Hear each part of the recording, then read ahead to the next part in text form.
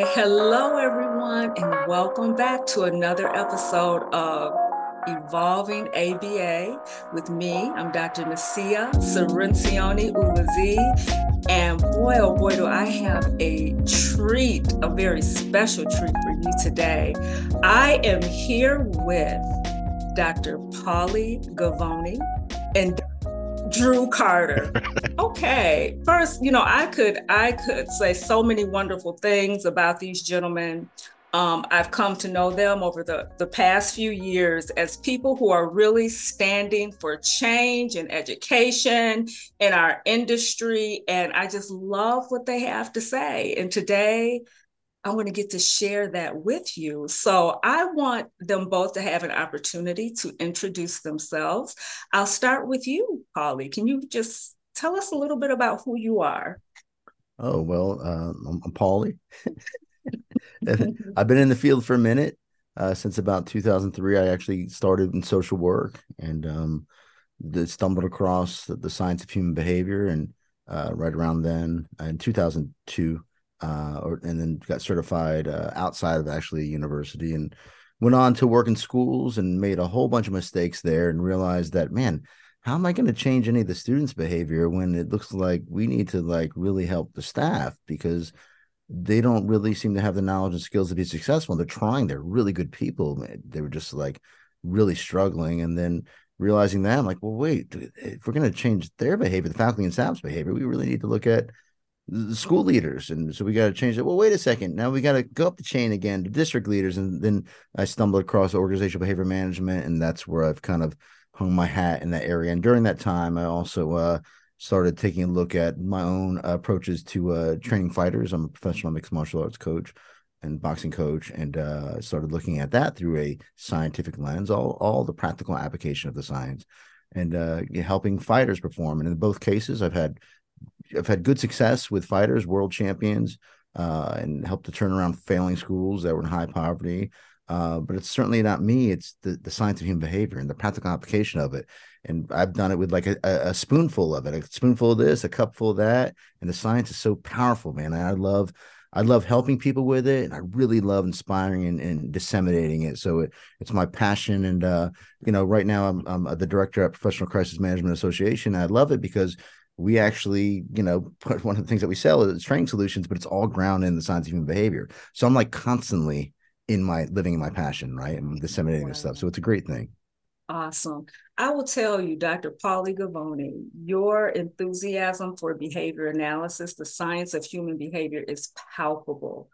I so appreciate who you are in this field and so happy to have you here today to share. So thank you. Thank you. And Mr. Drew Carter, please share with folks who you are. Hi, everybody. I'm Drew Carter. I started out in this field, specifically adult residential services, in 1998. Started out as a direct support professional. Found I had a passion for the science of human behavior. I saw really good results, and I basically worked. I, I I've done pretty much everything you can do in residential services, up to and including a director of a not-for-profit. I still sit on the board of adult residential day programs, schools. I'm still highly involved in residential services. So yeah, it's been about 25 years that been dealing with adult residential services. Wow. Much like Polly, I'm really my passion there is training of staff, making sure that staff have the skills to support the people who can be very challenging sometimes that they're going to be serving. That is my passion and what I kind of carved a niche out for myself in this field over the past 25 years. Awesome. Oh Drew's a my super good goodness. dude. Oh, yes. With Oh, me, he is. yes. Absolutely. Without a doubt. So, okay, y'all, let's get into it. Let me give folks a little bit of context for this conversation. So, myself, and many people know, I spent a good portion of my career working with children. And probably halfway through, I switched up and went into the adult services field. I actually started there, like you, Drew. I started my right out of high school life as a DSP at 18 years old, direct service professional, and made my way back um, as a behavior analyst mid career. Boy, oh boy, what a world that is. It really is. So the lesson that I learned is my takeaway from making that switch is we spend most of our lives as human beings as an adult. You know, that's where we spend most of our life. However, um, within the field of behavior analysis, the focus is largely supporting children and children with autism. So when I look at the adult services system in Illinois, there are so many gaps and there's so much work to be done in reprioritizing how we serve our humans who are over the age of 21. And really, that's what this conversation is about today. It really is intended to raise awareness around some of the challenges that folks are experiencing in the adult service system, right? We love our babies, we love them. But I think if we really turn our attention on what's happening in the adult world, we can better prepare our families, the children that we serve, to enter in that adult space and thrive and really maximize the supports that may be available depending on what state you're in. So I really want to start there. I want to make sure we touch on the staffing issues. I want to touch on some of the behavioral issues that show up in adult services. And I want to talk about, because people don't know this, depending on an individual's behaviors, that may impact their ability to enter into community living as an adult. So I don't know. Where do we start, Drew? I'll start with you. Where do we start? There's so much to unpack there. In your experience, what do you see as some of the bigger challenges in the adult service system? Oh, well, one of the biggest ones is underfunding for Medicaid waiver. I think in Florida right now, there are over 20,000 people on the wait list. I think that's according to USF study. I can't remember what the place is called. 20,000? 20,000. Yeah. It's the Florida Center for Inclusive Communities at USF. They do a waitlist campaign. I think 21 and over, I think 13,000 people, and 21 and under is around 9,000 people. So we're looking around 22,000 people right now that are waiting for services. And they might be on that wait list for 10 years. They might start on the wait list at 11, and by the time they get it, they're 22 years old. So funding is a big issue. Now, can I insert something right there, Drew? Sure. Because that's powerful. So when I talked to you, Paulie, on your podcast, I talked about thinking forward. You just said something very powerful, Drew. They might end up on that wait list. They might start at 11 years old and not end up getting services from the waiver until they're 22. So I just want to insert this. That's if they have parents who have the foresight to get them on that list at when they're children. Most families don't. And it is, in my experience, in the over 20 years of working in that system, what I have seen is people in their 30s and their 40s and their 50s with elderly parents who may be ill or pass, and then we're looking to trying to get on the waiver when it's an emergency. Right. Just wanted to insert that in there. Yeah, it's heartbreaking sometimes. A lot of the people that I'd worked with, it just one of my very few first people that I worked with is that exact same situation. Mother was getting elderly. He was a 40-year-old man who never received services. And by the time they tried to get services for this gentleman, there was a long learning history there that was very difficult to break down and actually get him some effective treatment. And it was heartbreaking to watch the mom watch her son go through all this. Yes. Yeah, it's tough. It really is. And you know what I found is And I'm finding this even in my own life. I have a 23-year-old son. You know, no matter how old our children get, they're always our children. There's always concern. And I have had the honor, pleasure, privilege to watch guardians take this journey with their older adult children.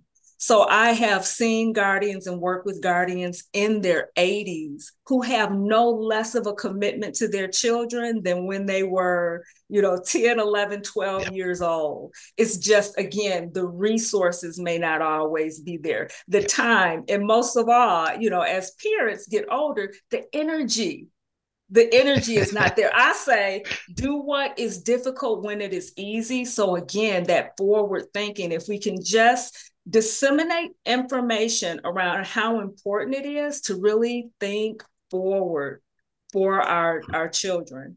That's such a hard thing to do in general because we know, like, laws of behavior, we tend to do things that are going to be more immediately gratifying. So it'd be, man, if we could grease that wheel for people and bring the future, make it more salient to now so people can experience it. I don't even know what that would be. I don't know if there was things that are checklists and Like a I don't roadmap. know, what I mean, Like, but even that's still like, I mean, at least it's a path of some kind. But even that, it's like, all right, check the box off of that, because you wait, like, well, it's going to be better tomorrow, something will change along the time and nothing changes, and then people find themselves like, I mean, it's why people don't put money in retirement, and they don't think about a pension, and all of a sudden, like, it hits you and there you are. So, I think, of course, bringing awareness is an important piece, our first piece of the puzzle. But it's like, Yes. man, how can we equip people with those tools? And I suppose it might be like one approach to it might be, and this is awareness, but maybe bringing awareness at a very young age, and talking about a savings and making it more important. And again, making that future salient for the young kids. And it's on all of our tongues and our talks with them. So I don't know. It's a big challenge. It absolutely is. And I'm reflecting back on the conversation you and I had, Polly, about, the path and the map meetings and helping families look at that North Star. Because what you're speaking to is so true. It is so scary, particularly if you have a child with a disability, to look at the future. But there are tools out there that really help us really look at the future in partnership with families in a very compassionate way. So that's a beautiful point that you have brought up. And I'm Yeah, curious. Oh, I'm sorry. I that's all right. interrupted And you. I just, before you had that, you had the pause there, and I thought, well, in that little pause, I'm like, for those of anybody that might be listening to this, and like, you're not dealing with that area, man. If you have aging parents, it's the same thing, like, you have to plan, like, things are going to happen, and if you don't think about this ahead of time, you wind up like, oh gosh, what are you gonna do? So it's like we Yes. all probably are experiencing it. And we're going to be the aging parent at one point. You know what I mean? What can we do to help our kids prepare for them? And, I'm going to need some help. I'm like, I'm already having some problems. Yeah, absolutely. Absolutely. I have a question, and this is specifically for you, Drew, because you have so many years in, and then I want you to chime in, Polly. Mm-hmm. Can you, in your experience, can you share for folks, one, what challenging behaviors have you seen in your experience serving adults? Have you seen the physical aggression, verbal aggression? What does that look like? We all have a picture in our mind of what that looks like for a youngster, but what does that look like for somebody in their 20s, 30s, 40s, and beyond? I've seen it all. I've seen aggression. I've seen self-injurious behavior, where someone is blinding themselves in one eye. I worked with an individual who engaged in up to 300 self-injurious behaviors a day and had to wear protective equipment. I've seen pica. I've seen cutting. I've I've seen individuals that were never taught how to masturbate Oh, and were sexually frustrated, insert hangers yes, into their anus, wire yeah, hangers, and perforate it. You name it, I've pretty much God. seen it. And it's when it comes, especially when it comes to the aggression and the self-injury, typically an adult that's still engaging in high degree or high frequency of self-injury is they're not going to look good to begin with. I mean, I've seen yes, people with their jaws displaced and huge scar tissue on their foreheads. We're talking about people that are 30, 40 years old who just have a long history of engaging in self-injurious behavior and as a function to get something or to get away from something in a lot of cases. And it's not pretty. You can look at a 5-year-old or a preschooler or something like that, and they engage in, and I'm doing air quotes here, yes, aggression, because to me, yes, they might be, trying to slap box people, but a lot of people just kind of laugh that off. And obviously you have to address it. It's a lot different when you've got a 6'2", 300-pound, 40-year-old man who's dual diagnosed and this is a true story and actually has boxing experience for some yeah. reason. When they become aggressive, it's a big difference. And staff have to be prepared in a different way than individuals that work with kids. The degree of danger and safety issues goes up exponentially at that point. Absolutely. Okay, so I want to go back to something, but not quite now. I want to address that sexuality piece. So I just wrote myself a little note because I want to address that, deal with that. But what I also want to do is let's talk a little bit more about the staff preparation.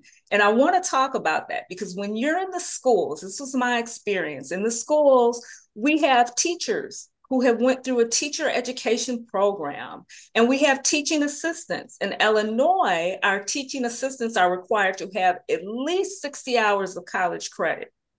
Now, when I stepped into the adult system, the folks who primarily work closest with the individuals are required to have a GED or a high school diploma. And I'm not knocking that at all. But they are not required to have any specific training to address the behaviors that you are speaking to. And when we talk about waiver services most of the time come with behavior support, not often direct behavior support, but more consultative, Mm-hmm. meaning the behavior analyst or the mental health professional is going to be there to coach. So let's talk about what that creates when you have a workforce that is charged with so much. And in, I don't know about your state, but in Illinois, our direct service professionals that work in this system make anywhere between $10 to $15 an hour. Yeah. That's not a lot of money. Not for the job they're being asked to do. DSP job is to me, is one of the most difficult things that you can do in this field. And the reason why is this: you have an insane amount of responsibilities and skills that you have to acquire in order to be effective at your job. you have to be you have to start to understand behavior at least a basic level. You have to understand the functions, blah blah blah. You have to be trained in how to administer medications. You have to maintain a safe environment and make sure it's clean and it's safe for everyone. You have to be able to transport people. It, it's and then you have to be able to get along with your other direct support professionals, which is That's another right. skill in and of itself. It really Um, is. it's a very difficult job, and you're correct. I think the average pay rate in the nation is something like $12 an hour for a DSP. You can go in some cities, I think Tennessee, you get paid more average as a fast food worker than you do as a direct support professional. And not knocking fast food workers, I'm just using that as kind of an example there. Yeah. You don't have to deal with people throwing things at you and verbally assaulting you and trying to punch you in the face when you deny them access to something Yes. like you would. Yes. Well, some fast food workers have to deal with that. I've seen TikTok videos, but you know what I mean. It's I not a do. daily occurrence and part of the expectations of the job. Yeah, I direct support professional is probably one of the hardest jobs I've ever done, and I have a lot of respect for individuals who do it. Absolutely. It's a lot of, I call it moving parts to it. Folks are charged with a lot. I mean, I remember doing it at 18 years old. What was big for me was transport and cooking for people. Those Forgot are about the cooking. Yeah. Yeah. that's And so. and you have to the DSPs also have to remember that they are guests in the homes of the people that they work with. I've seen people who treat it like their own house, and it just doesn't work out. They're actually guests in the resident's home. So. So, can you explain that? Because a lot of people may not understand this adult service system and what kind of community living looks like. This is a new world and an unknown world to many of the folks who are listening right now. Can you share a little bit about that, Drew?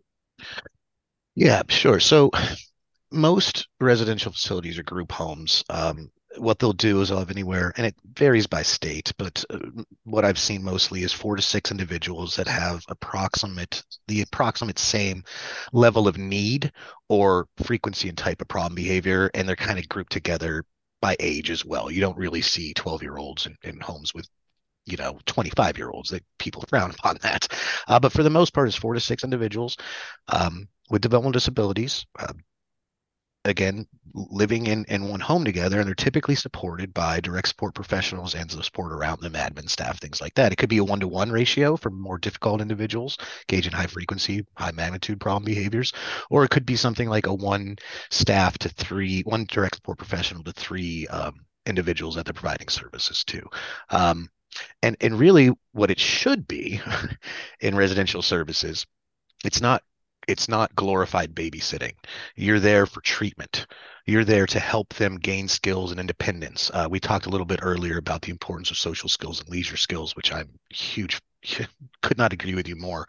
Um, the job there is to make them more independent so they have more autonomy in their life. And the way that you do that is you reduce problem behaviors and you increase skills. That and you There's a couple other things you can do there, but those are the 2 main ones. That should be the purpose of residential facilities, and obviously keeping them as safe as possible. If you can't keep people safe, this is one of the mantras that a guy that I worked with down in Florida. He always said, "It doesn't matter if you have the best behavior service plan in the world, blah blah blah. If you don't keep them safe as the first thing, none of it matters." So keeping them Absolutely. safe and healthy is hugely important as well. Absolutely. Safety first. My mantra, safety first. So I want to thank you for that, Drew. And I want to go back to sexuality, social, and leisure. But I wanted you to chime in, Polly, um, just speaking to, what we have here is a workforce of mostly committed people who don't get a lot of reinforcement. The pay is low. They're often working long hours, and they're working within a system often that has a high turnover, So people don't usually stay a DSP across their entire career. Mhm. Typically, it's people who are a DSP for a period of time and then they're moving on when a better position comes along. Mhm. So you can imagine the impact on the outcomes for those we serve when the workforce is made up a lot of times of people who are largely underpaid. Mhm. Mhm. Yeah. What are your thoughts on how to put systems in place to motivate staff? Well, first of all, it drives me friggin' nuts. I would use the other F word, but I want to be appropriate.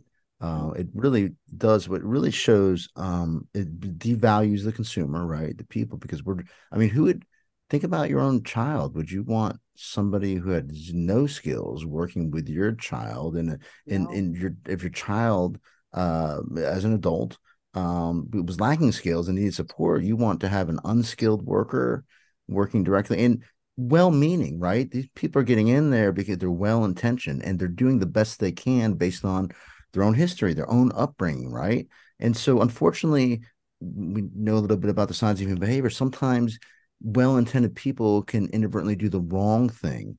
Yes. And so it ends up hurting the consumer, but it's also hurting them because certainly while they're leaving because they're unhappy, they're leaving because they're not producing successful outcomes, they're leaving because they're being managed poorly and they're not being provided the knowledge and the skills to be successful and produce naturally recurring positive reinforcement. They're leaving because certainly they're being underpaid.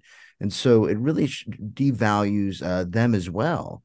as professionals. And so I think that, if we look at the cost of that, like what does it cost for turnover? What's it Yes. cost when we don't equip? I know that some of the research I've read, it's about 20% of somebody's salary, right? So what does that add up to? What would happen if we invested in them more? And so they could be successful and supported them more, and maybe paid them a little bit more, right? Of what they're making, Yes. so they could sustain there. And then what's the cost of having individuals that consistently need support, that we're not fostering some level of independence? What does that cost? So I think there are, because I think it feels like the state or these group home agencies that are private, right? They're looking at the bottom line. And so, I would like to think that everybody's doing it because they're altruistic, and that might have been why they get into it. But, they do have to have, some sort of margin if it's private to stay open. And so I think that if they understood systems approach, right? If they understand organizational behavior management for creating a Yes. good environment that sustained staff performance, so they could bring out the best in the staff, in other words, so they can bring out the best in the consumer in there, the individual. Man, everybody would be a win-win for everybody. A win for the consumer, a win for the group home employee, a win for the Yes. management, a win for the leadership and the owners. They just don't know what they don't know, and they're operating on that immediate, like, this is going to cost me money, no, we can't do that. And it's like, man, invest in your future by learning a little bit of organizational behavior management. Equip your staff with the knowledge and skills that they need to be successful, to prevent behavior issues, right? By creating an environment that they want to be, right? By equipping the consumer with the knowledge and skills based on where they're at, and a little bit more and a little bit more, right? Understand how to leverage the use of positive reinforcement. Understand how to manage behavior when they get upset and they get escalated and all of these things, right? How can you communicate with them in a way that maximizes relationships, and it makes it so the consumer doesn't want to get pissed off at them and make their job harder, and all these different things, right? So they need to be equipped with the tools. So I think a good system like that would really change things around, and it would align with my personal values. I don't want to see group homes like that or residential homes like that. And I Yes. think a lot of people in there don't want to see it as well, right? I've gone into Absolutely. cultures, and I've spent most of my career in schools, and I've seen good people engaging in bad behavior because that's just the way we do things around here, like doing a lot of yelling and coercion, and because they're seeing the immediate outcomes of their behavior, and they think this is the way you got to do business, this is the way. And there's the one or the two that are trying to be nice and trying to be compassionate, trying to do the right thing, but it won't sustain that culture because the culture takes over and starts to feel like you're freaking crazy. Like, what am I in a loony bin? Yes. Like, is nobody nice around here doing nice things? I've seen people like cry when I said, "Oh, thanks so much the way you were treating the kids," and then like Yes. they literally cried because it's just unusual. But anyways, even the other people that were engaging in those coercive behaviors, they're still good people most of the time. They just don't know better. And this is why I'm so passionate about disseminating the science and helping people understand that if you can really produce some valued outcomes for yourself and other people, in a way that is just positive in nature. So that's Love my that. soapbox. I love it. You know what? I'm feeling really blessed right now because Paulie Gavoni is speaking at the 2023 um, ABA conference here in Illinois for ILABA. And I am so grateful and appreciative that our membership and the folks in Illinois get to come in contact with your brilliance. Thank you so much for sharing that. Well, thank you, man. I'm excited to speak there. I'm doing it Yes. with Anika, right? That's the one that's next Yes, month. you Yep. are. That is the Yep. one that is next month, and you will be sharing that space with Miss Anika, who is also brilliant. I'm very grateful that the two of you will be at Alaba this year. Well, thank you. I can't wait. Yes, yes. So more of this. One thing that you just touched on, Polly, and I think people miss it when it comes to the adult service system, is that the systems piece. And a lot of the work in programming is front facing as it should be, with an eye on the consumer. So Mhm. this is it. What you just spoke to, people miss is Mhm. that when you are working in a system, you have to attend to all parts of it. So Mhm. if you're just attending to the consumer without attending to the middle level management without attending to frontline, that's not going to produce the outcomes you want for the consumer. So there does need to be some time and attention given to supporting, nurturing, developing, especially those who work closest to the consumer, and that will, as you so beautifully put it, lead to more positive outcomes for those that we serve. From my perspective, the system is the consumer when we go in this place, because the system is it's producing whatever's being produced. That's a result of the system, right? Yeah. And so we have to if we look at the system as an organism, and we think about, in systems talk, there's like the environment and there's inputs. And then, you get the performance in the middle of the process and everything, and we get outputs on the other side. It's still the four-term contingency, right? The environment are all these influencers, the inputs are these antecedents, but they're like the training and the resources, the money that's being put into this, et cetera, the education, where we're recruiting the people from, and who's developing those people, right? These are all inputs. And then you have the behavior of the performers in there, and they're behaving a certain way. It's producing this output, this outcome is happening. And the outcome is like, hey, are the consumers, like, that's the data, right? That data is like, are they performing better? Are they reaching their goals? Are we fostering independence? Are we getting a reduction in behavior issues?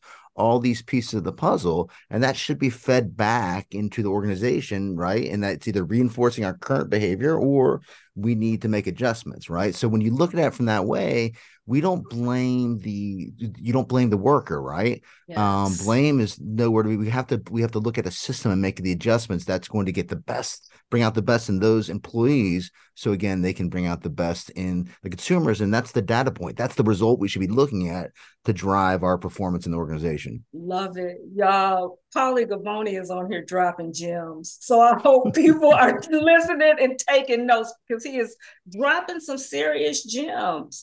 So thank you. And Drew, let me get back to you. I said I wanted to come back to sexuality, social skills, and leisure skills. So let's start with social and leisure. Yeah. When I talk about that, I don't think people know how important those skills are to be developed in the adult system. Can you share a little bit more about that? Yeah, social skills to me are, and I'll get to leisure skills. Or leisure skills can be kind of dovetailed together with social skills, but social skills to me, I've always thought that the more high quality personal relationships that individuals have, the less likely they are to engage in what we would consider crisis behavior or problem behavior. And this goes for every human. If I'm by myself and I have no support system around me and something bad happens in my personal life, I'm going to take it a lot harder because I don't have a support system around me. I don't have a lot of relationships that I can fall back on. It's the same for individuals with developmental disabilities. They're still human. There's a stigma that's attached to individuals, and we're going to talk about sexuality later, I'm sure. Stigma that's attached to individuals with developmental disabilities, especially adults, that they don't have the same responses that the rest of us are typically developing people do, and that's just bull crap. They want friendships. They need high quality interpersonal relationships. So when at my facilities, we always taught social skills, how to start a conversation appropriately, how to continue a conversation so you're not freaking people out by repeating things, how to remove yourself from a conversation in a way that's socially acceptable, but personal space. All of these are social skills. So important to me. Leisure skills are even more important because if you don't know how to fill up your downtime, you're going to fall back onto probably problem behavior. I have a ton of hobbies. I have so many hobbies that I don't have enough time to do all the things that I want, right?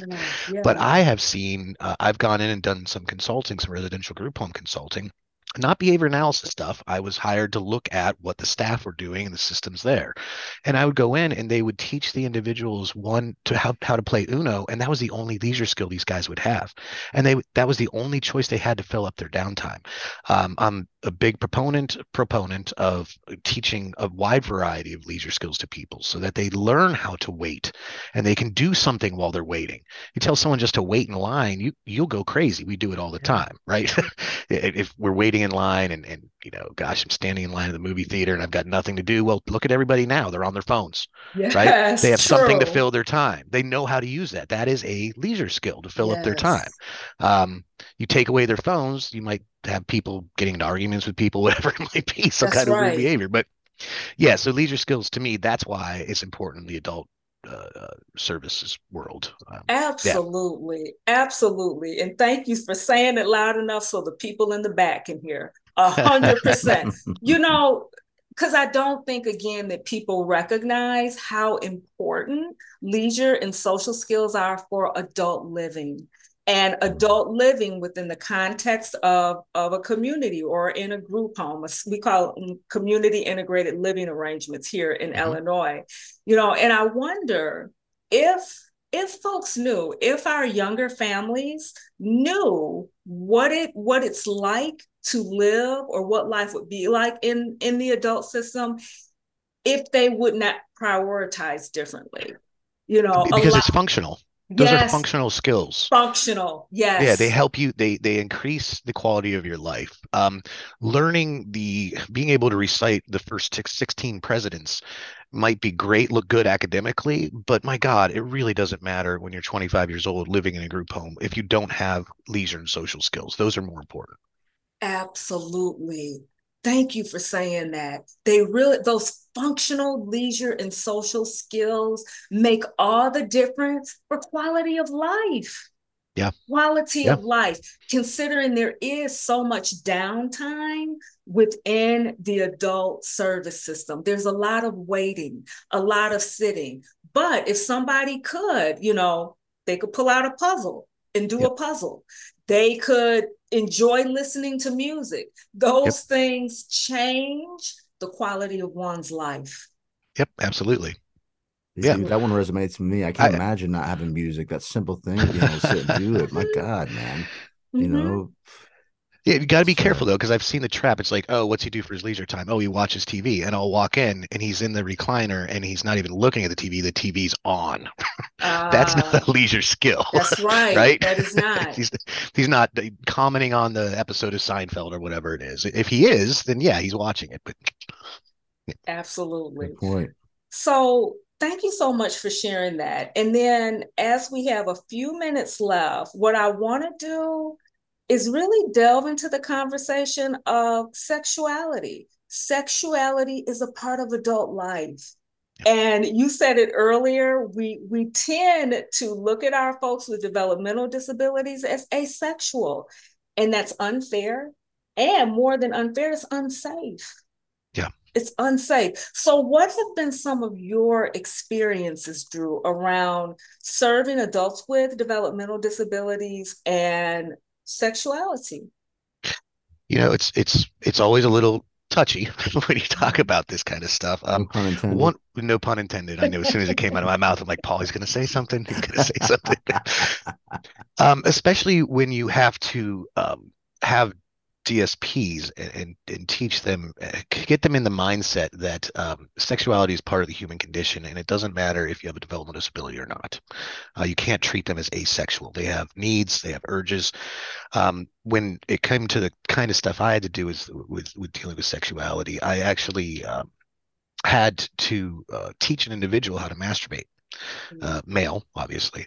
Um, because he couldn't, and he was really injuring himself while he tried to come to Yes. completion. And most people, when I would tell them the story, they're like, "That's just gross. That's blah blah blah," and it really makes me mad because it's like, "Hey, man." It's not gross. It's necessary. It's necessary to Yes. do this. Otherwise, he was going to hurt himself. And I mentioned earlier, I had someone maybe I didn't mention it, insert wire hangers in their Yeah. anus Oh, he did, and yeah. perforate their anus because they didn't know the appropriate way to do things. And it's a danger. And when you when you said it's dangerous if people don't recognize their sexuality, that's just one example. Another example could be they don't know the boundaries of what's socially appropriate or socially Mhm. appropriate to do sexually. So they might engage in appropriate. I've dealt with this in California. They know how to masturbate. They don't know when and where to do it. So fine Yes. in your room, buddy. Not good on the bus. right? That's right. So That's you right. have to address this kind of stuff in adult residential or adult services. So I want to make a distinction too. What I have seen is, especially when it comes to masturbation, ideally, we have people directing individuals to a private room because that's a private behavior.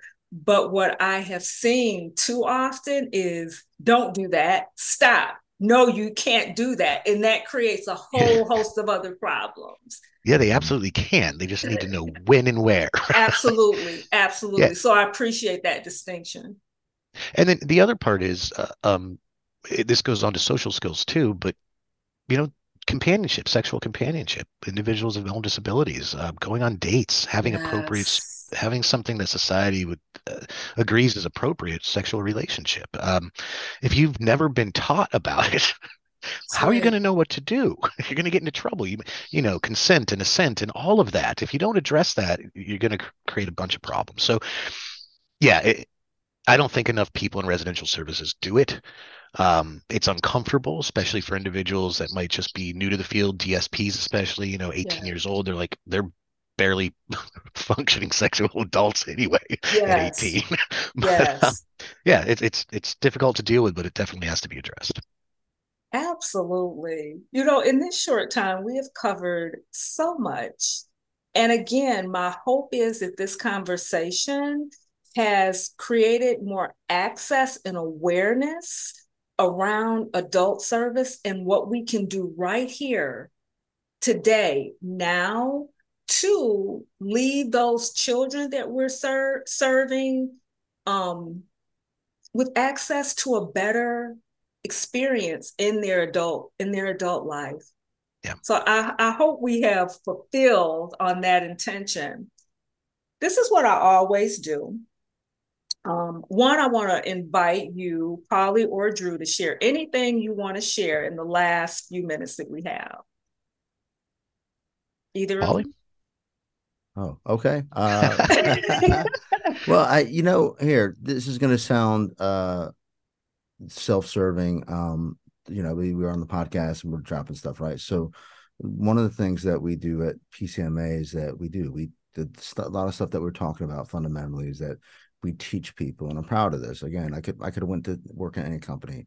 We teach people the practical application of the science of human behavior for creating a positive environment, for how to teach skills, how to positively reinforce them, how to prevent behavior issues and equip people with skills and how to maximize relationships. And so, whether you come to us or you go somewhere else and learn the science of human behavior, do it. It should be fundamental to everything that's going on in these organizations. I would say that, if you have crisis management systems in these organizations and they're not fundamentally rooted in the science of human behavior and your behavior analyst, you might want to think twice about those things.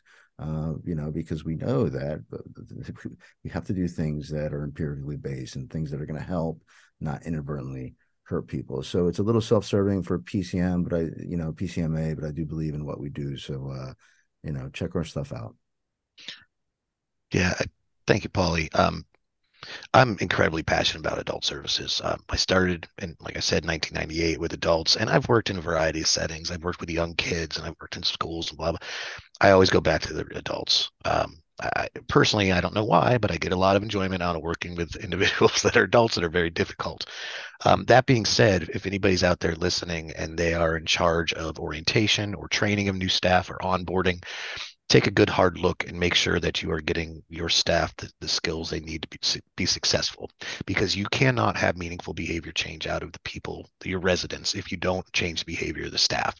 The caregiver's behavior has to change before the residents' behavior does. So make sure you give them the skills and the motivation to Yes. do that. Oh, this is wonderful. So this is what I need to do now is thank you both for so generously. You shared generously today, and I greatly appreciate that. I have one more question. It's the question that I ask after every episode. Gentlemen, this is evolving ABA. Evolving ABA, whatever that means to you. But I want to know from both of you, how do you see the fields evolving in the next decade, 2 decades? I'll start with you, Drew, and you can speak to adult Ooh, services. gosh, I hope it does change. There are definitely some changes to it. What I hope happens or what I think is going to happen. No, when it comes to ABA, I've seen in the last 15 years the advent of ACT, acceptance and commitment therapy, this idea that not everything has to be done in such a lab-like environment.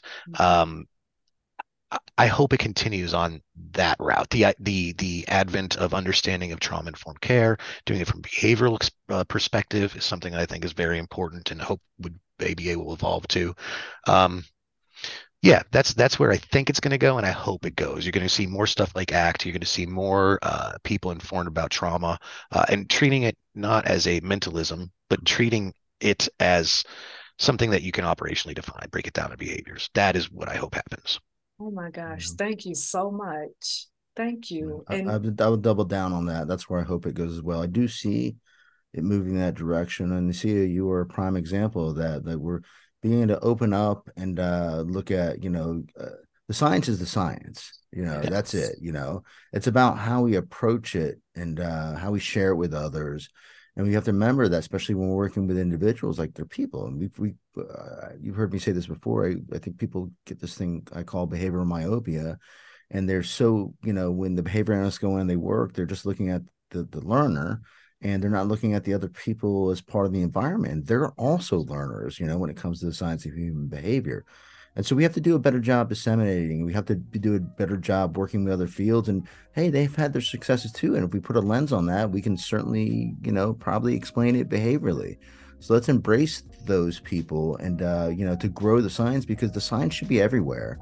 It's not because we haven't done a great job disseminating, we haven't historically, and disseminating, meaning getting people to adopt the science, right? Not just sharing it, but getting people to adopt principles of the science. And so I do think it's moving in that direction. I'm happy to see that, and I think we need to keep moving that direction, but in a way that still stays pure to the science, right? So we don't want to, I think we need to translate the science, right? But we still need to adhere to the principles of it. Awesome. Paulie Gavoni, Drew Carter, thank you beyond words.